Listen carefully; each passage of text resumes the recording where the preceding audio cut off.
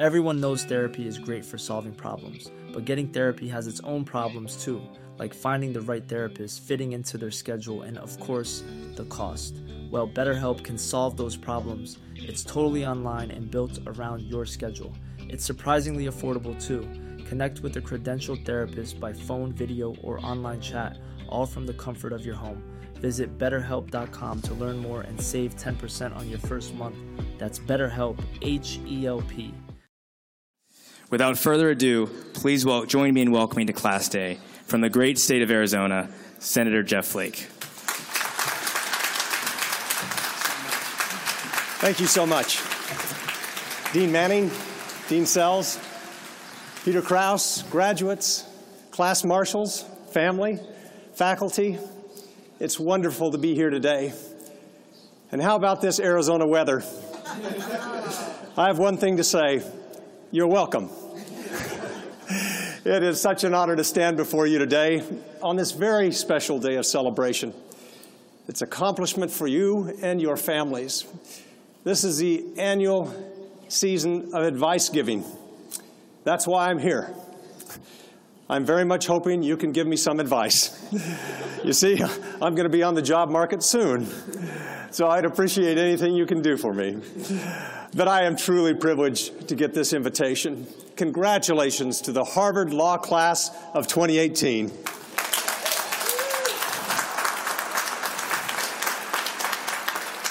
Now, to be here in this place that has produced so many of our nation's leaders and our finest legal minds is deeply humbling.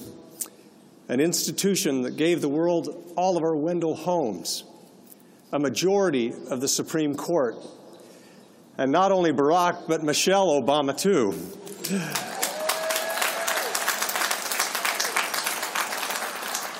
It all leaves me wondering how I got this invitation. It might have come by mistake, but thank you. This day takes me back to my own decadent celebration after graduation at my alma mater, BYU.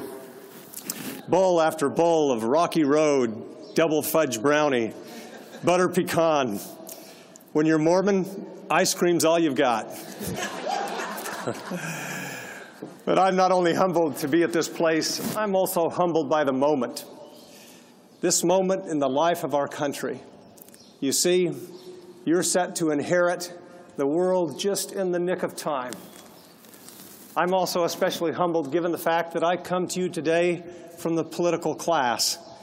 In utter seriousness, it's I who could benefit from listening to you today rather than speaking to you.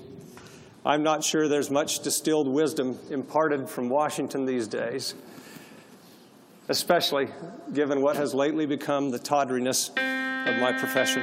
What starts here changes the world. Well, I've got to admit, I kind of like it. What starts here changes the world.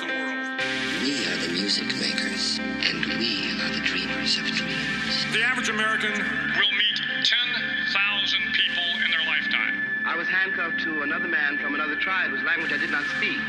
Don't think. Feel.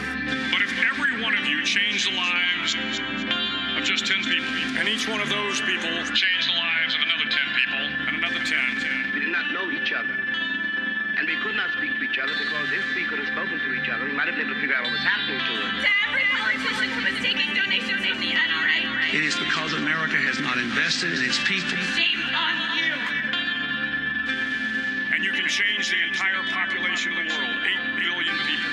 And if we could have figured out what was happening to us, we might have been able to prevent it. If you think it's hard to change the lives of 10 people, change their lives forever, well, that didn't happen, and here we are. You're wrong. Are you better off Than you were 4 years ago. You didn't know this kid, okay? We did. They're looking for help. We call BS.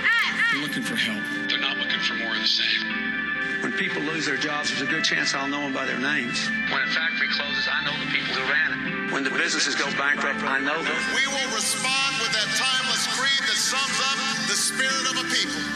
Yes, we can. Yes, we can. Yes, we can. And when we get enough money, honey, we'll bring you down. But their children were saved, and their children's children. Generations were saved by one decision, one person. But changing the world can happen anywhere, and anyone can do it. So what starts here can indeed change the world, but the question is, what will the world look like after you change it? Welcome to Public Access America.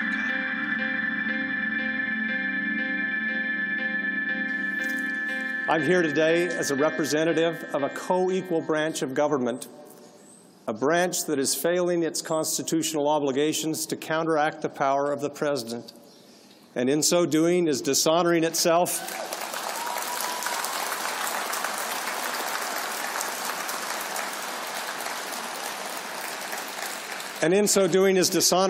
at a critical moment in the life of our nation. And so, with humility, let me suggest that perhaps it's best to consider what I have to say today as a cautionary tale about the rule of law and its fragility, about our democratic norms and how hard-fought and how vulnerable they are, about the independence of our system of justice, and how critically important it is to safeguard it from malign actors who would casually destroy that independence for their own purposes and without a thought for the consequences. About the crucial predicate for all these cherished American values, truth, empirical, objective truth.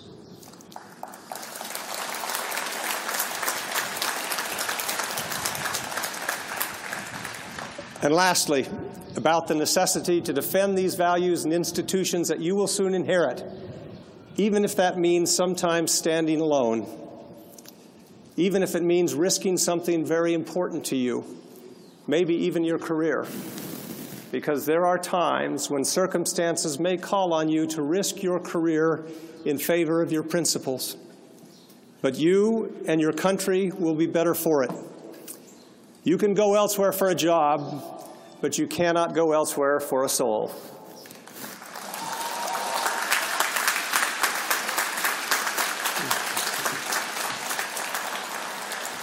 Now, not to be unpleasant, but I do bring news from our nation's capital. First, the good news. Your national leadership is, well, not good at all. Our presidency has been debased by a figure who seemingly has a bottomless appetite for destruction and division, and only a passing familiarity with how the Constitution works. And our Article I branch of government, the Congress, that's me, is utterly supine in the face of the moral vandalism that flows from the White House daily. I do not think that the founders could have anticipated that the beauty of their invention might someday founder on the rocks of reality television, and that Congress would be such willing accomplices to this calamity. Our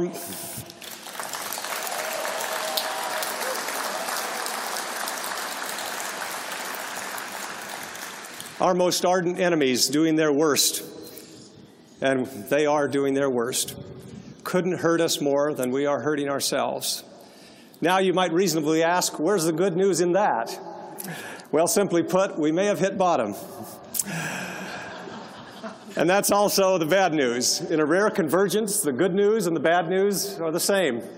Our leadership is not good, but it probably can't get much worse. This is it, if you've been wondering what the bottom looks like. This is what it looks like when you stress test all of the institutions that undergird our constitutional democracy at the same time. You could say that we are witnesses to history, and if it were possible to divorce ourselves from the obvious tragedy of this debacle, I suppose it might even be interesting. The same way some diseases are interesting to medical researchers. But this is an experience that we could and should have avoided. Getting to this state of distress did not naturally occur. Rather, it was thoroughly man-made.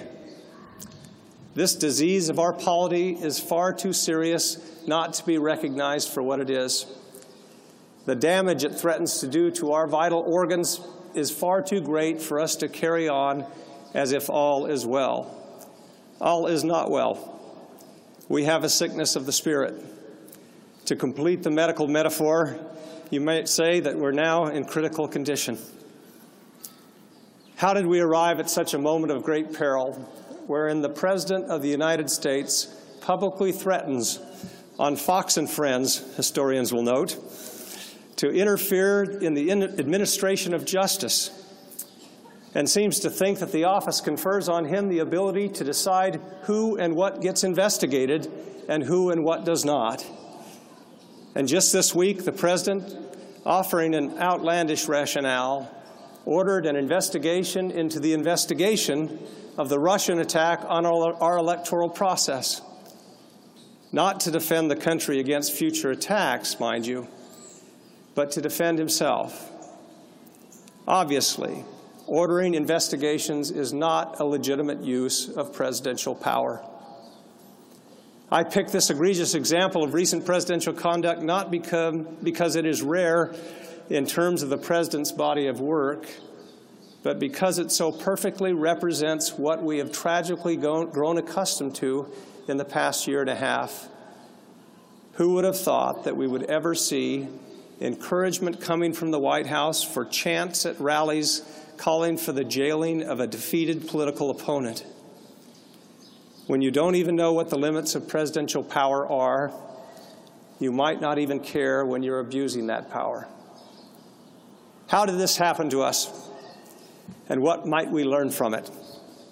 How did we get swept up in this global resurgence of the authoritarian impulse which has democracies teetering on the brink, strong men placing themselves above the law, and in our own country a leader who reveres some of the most loathsome enemies of democracy in our time? Have we really grown tired of democracy?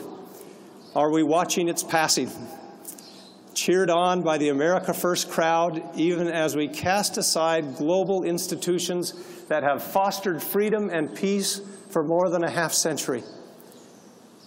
For just a moment, let us marvel at the miracle that is the rule of law. We have seldom been moved to pause for such an appreciation, as we've been busy taking it for granted and assuming its inviolability, like gravity. But unlike Newton's laws, the rule of law was neither innate nor inevitable. What goes up must come down is a piece of cake compared to curbing the impulses of man and asking free people to abide norms and rules that form a country and foster civilization. It took centuries of war and sacrifice and social upheaval and more war and great civil rights struggles to establish the foundational notion that no one is either above the law or unworthy of the protections afforded by a robust legal system. A system that took us from feudal civility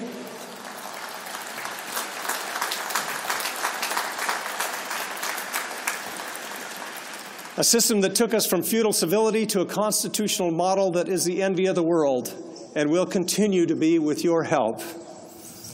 We trace the beginnings of this radical egalitarianism, the awesome and leveling effect of the law, to the glorious revolution of 1688, which saw the death of the divine right of kings, as even the monarch from that point forward would be subject to the rule of law, and the Parliament even threw in a Bill of Rights for good measure.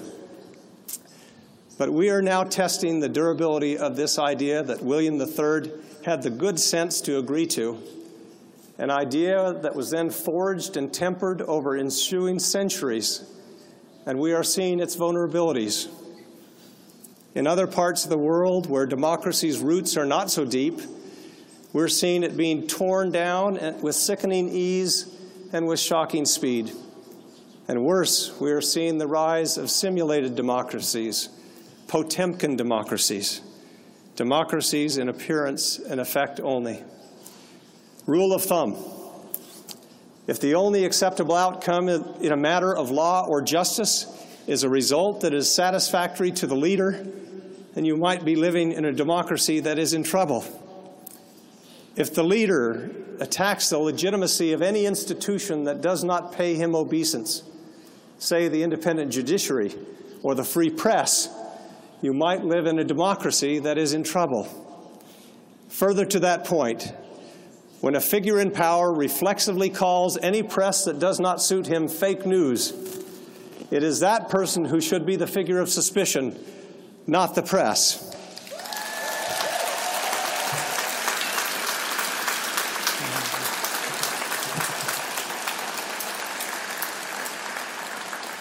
It will be the work of your generation to make sure that this degradation of democracy does not continue, to see that our current flirtation with lawlessness and authoritarianism does not become a heritable trait passed on from this presidency. The rule of law is an elemental value, a value that preceded and gave rise to our Constitution. It is not an ideology subject to the pendulum swings of politics, or something to be given a thumbs up or a thumbs down during a call to your favorite morning show. It is the basis of our system of self-government. America without the rule of law is no longer America. I am a conservative Republican, a throwback to the days when those words actually meant something, before the collapse of our politics into the rank tribalism that we currently endure. My sounding this alarm against a government that was elected under a Republican banner and that calls itself conservative makes me no less Republican or conservative. And opposing the president and much of what he stands for is not an act of apostasy. It is, rather, an act of fidelity.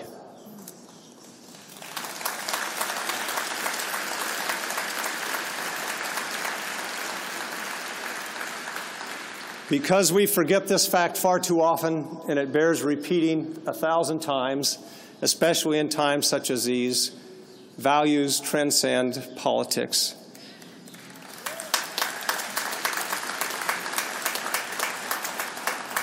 Now, as a conservative Republican, I dare say that my idea of government may differ from the beliefs of many of you here. I will be thoroughly presumptuous and assume that in terms of policy prescriptions, we disagree on much. Call me crazy. But I have long believed that the only lasting solutions to the problems before us must involve both sides. Lawmaking should never be an exercise in revenge because vengeful people are myopic, self-interested, and not fit to lead. I believe that our government should include people who believe as I do, just as I believe it should include people who believe as my friend Tim Kaine does, or my friend Cory Booker does.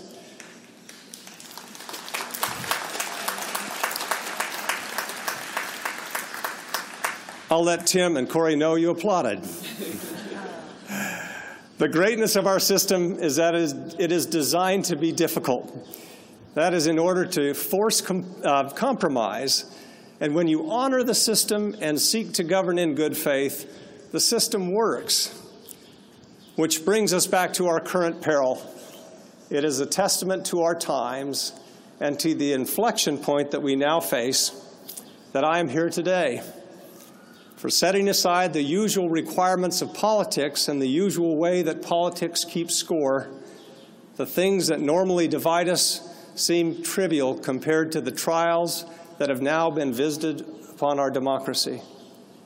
In the face of these challenges, we agree on something far more important than a legislative program, even more important than our thoughts on the proper role of government in the economy and the lives of individuals.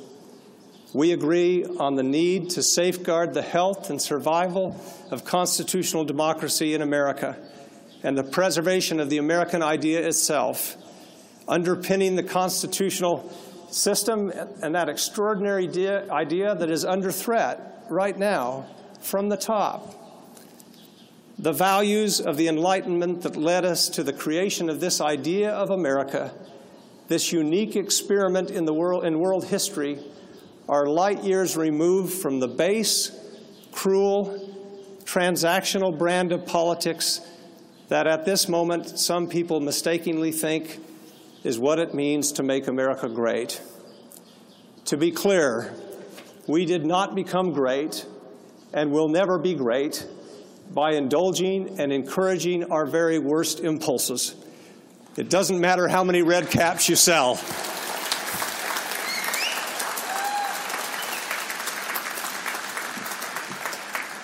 The historian John Meacham, in his splendid new book, The Soul of America, reassures us that history shows that we are frequently vulnerable to fear, bitterness, and strife.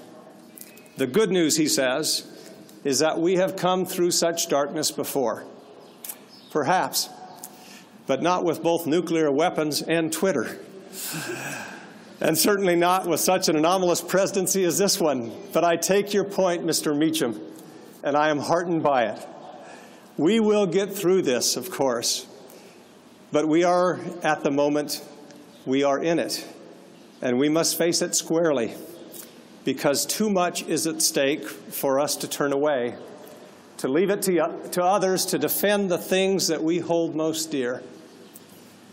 A culminating event such as the election of our current president scrambles normal binary notions of politics, and I'm as disoriented as many of you here at this de-alignment that we're experiencing.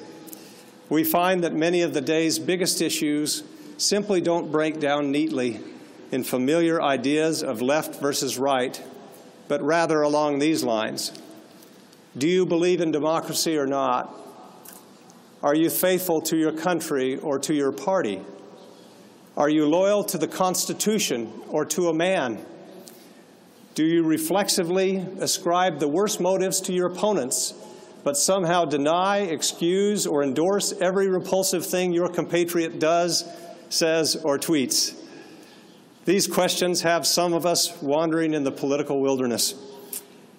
And it is in that wilderness where your wonderful letter of invitation reached me. Public Access America is on Instagram, sharing sneak peeks, episode art, snippets of the stories, and more. Search Big Brain Pod and follow, like, and comment on Instagram. Well, the wilderness suits me just fine. In fact, I so love the way Washington has become that in recent years, during congressional recesses, I've taken to stranding myself on deserted islands in the middle of the ocean, just to detoxify all the feelings of love out of my system. I'm not kidding here. I once spent a week alone, voluntarily marooned on a tiny island called Jabonwad, a remote spit of sand and coconut trees in the Central Pacific, about 7,000 miles from Washington. As penance and determined to test my survival skills, I brought no food or water, relying solely on what I could catch or collect. That, it turned out, was the easier part. More difficult was dealing with the stultifying loneliness that set in on that first night and never left me. By day 3, for companionship, I began to mark the hermit crabs that wandered through my camp with a number, just to see if they would reoccur. By the end of the week, I had 126 numbered friends. I still miss number 72. He rarely left my side after developing an addiction to coconut scraps. I was less fond of number 12, who pinched my big toe. Now, I wouldn't recommend such drastic measures to escape your own situation. But I hope that should you be presented with the choice, you too would eschew comfort and set out into the wilderness rather than compromise your conscience. From my cautionary tale to you today, I urge you to challenge all of your assumptions regularly. Recognize the good in your opponents. Apologize every now and then. Admit to mistakes. Forgive and ask for forgiveness. Listen more. Speak up more. Sometimes politics keeps us silent when we should speak. And if you find yourselves in a herd, crane your neck. Look back there. Check out your brand. Ask yourself if it really suits you. I can say from personal experience, it's never too late to leave the herd.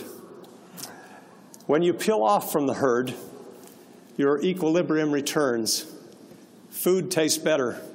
You sleep very well. Your mind is your own again. You cease being captive to some bad impulses and even worse ideas. It can strain relationships, to be sure.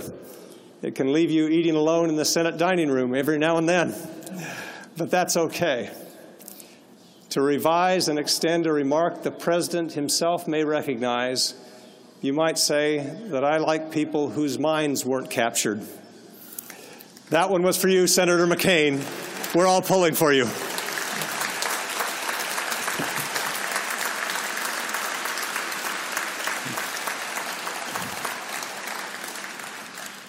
Politically speaking, I've not changed my beliefs much at all, but my goodness, how I have changed. How can you live through these abnormal times and not be changed? Our country needs us now. Our country needs you. We need each other, and it is a scoundrel who would prosper politically by turning us against each other. For our time, let us send a message into the future that we will not, or we did not fail democracy, but that we renewed it. That a patchwork of populist resentments and authoritarian whims that for a while succeeded in its cynical mission of discord had the ultimate effect of shaking us from our complacency, reminding us of who we are and of what our responsibilities are to each other, of reawakening us to our obligations as citizens. Let us be able to say in the future that we face these forces that would threaten our institutions and tear us apart, and that we said no. I leave you today with more good news than bad news. This time I'll start with the bad news, which is all of this is yours to fix. All of it. And of course, that is also the good news. All of this is yours to fix. And our country could not be more fortunate than to have people of your high character, strong principle, and often an awesome talent to soon take the helm. I grew up as a kid on the F-Bar Ranch in rural Arizona. And if we needed to gauge the condition of the range or measure the damage after a flood, we'd find the highest hill or butte and ride our horses to the top. From such a vista, we could dispatch cowboys to gather cattle, machinery to shore up roads, workers to repair fences, to restore some semblance of order. There are no tall buttes in Washington, but it is nonetheless our obligation to assess the condition of our politics, then to mitigate and repair the damage. This is a story of America, though, and we will be better for the hard lessons of this experience. We are a much better and more decent people than Washington shows us to be. We are a deeply resourceful and resilient nation, and our greatness is based on no one man who alone can fix it, but rather on enduring ideas of self-governance and the rule of law that have been the model of the world for centuries, ideas that can be mocked but not marred. No, there are no high buttes in Washington, but still, we must gain the high ground and survey the damage.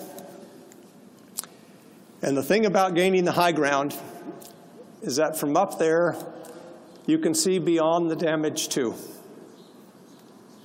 You can see everything that is good and decent. That is the job before us, to get through this and beyond it. And you are just the ones to take us there. Thank you, and once again, congratulations to the Harvard Law class of 2018.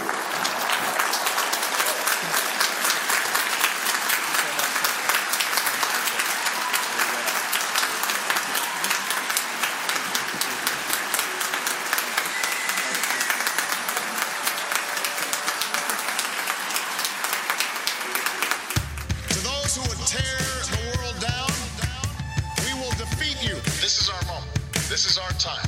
To those who seek peace and security, we support you. Yes, we can.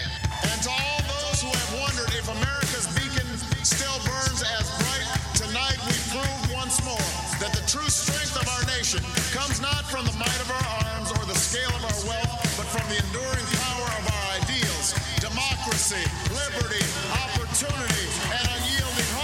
tell you something you already know. The world ain't all sunshine and rainbows. It's a very mean and nasty place, and I don't care how tough you are, it will beat you to your knees and keep you there permanently if you let it. You and nobody gonna hit as hard as fight. Ask not Yes, we can. what your country can do for you. I have a dream.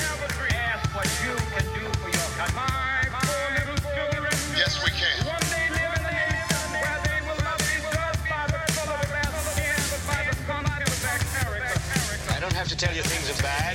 Everybody knows things are bad. It's a depression.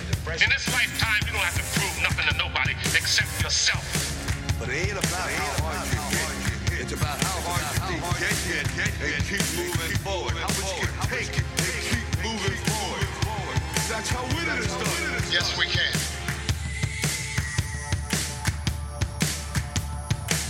I wanted to run out of that tunnel for my dad.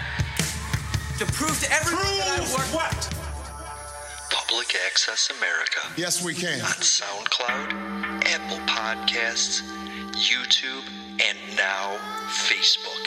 Public Access America. History in the making. Making history in the making. Public Access America is waiting for you on the Stitcher Smart Radio app. Download the app for free and subscribe to Public Access America to get more episodes like this in your feed every day.